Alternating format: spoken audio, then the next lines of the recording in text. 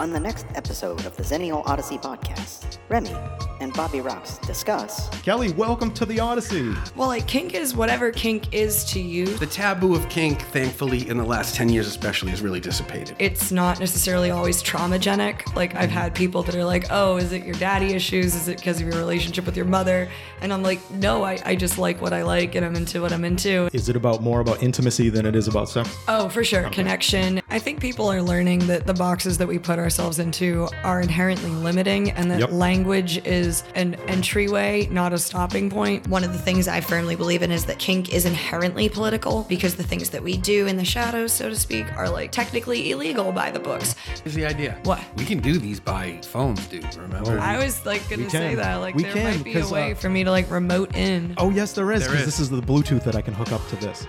Find the XOP on Apple Podcasts, Spotify, iHeartRadio, our Facebook page, or YouTube.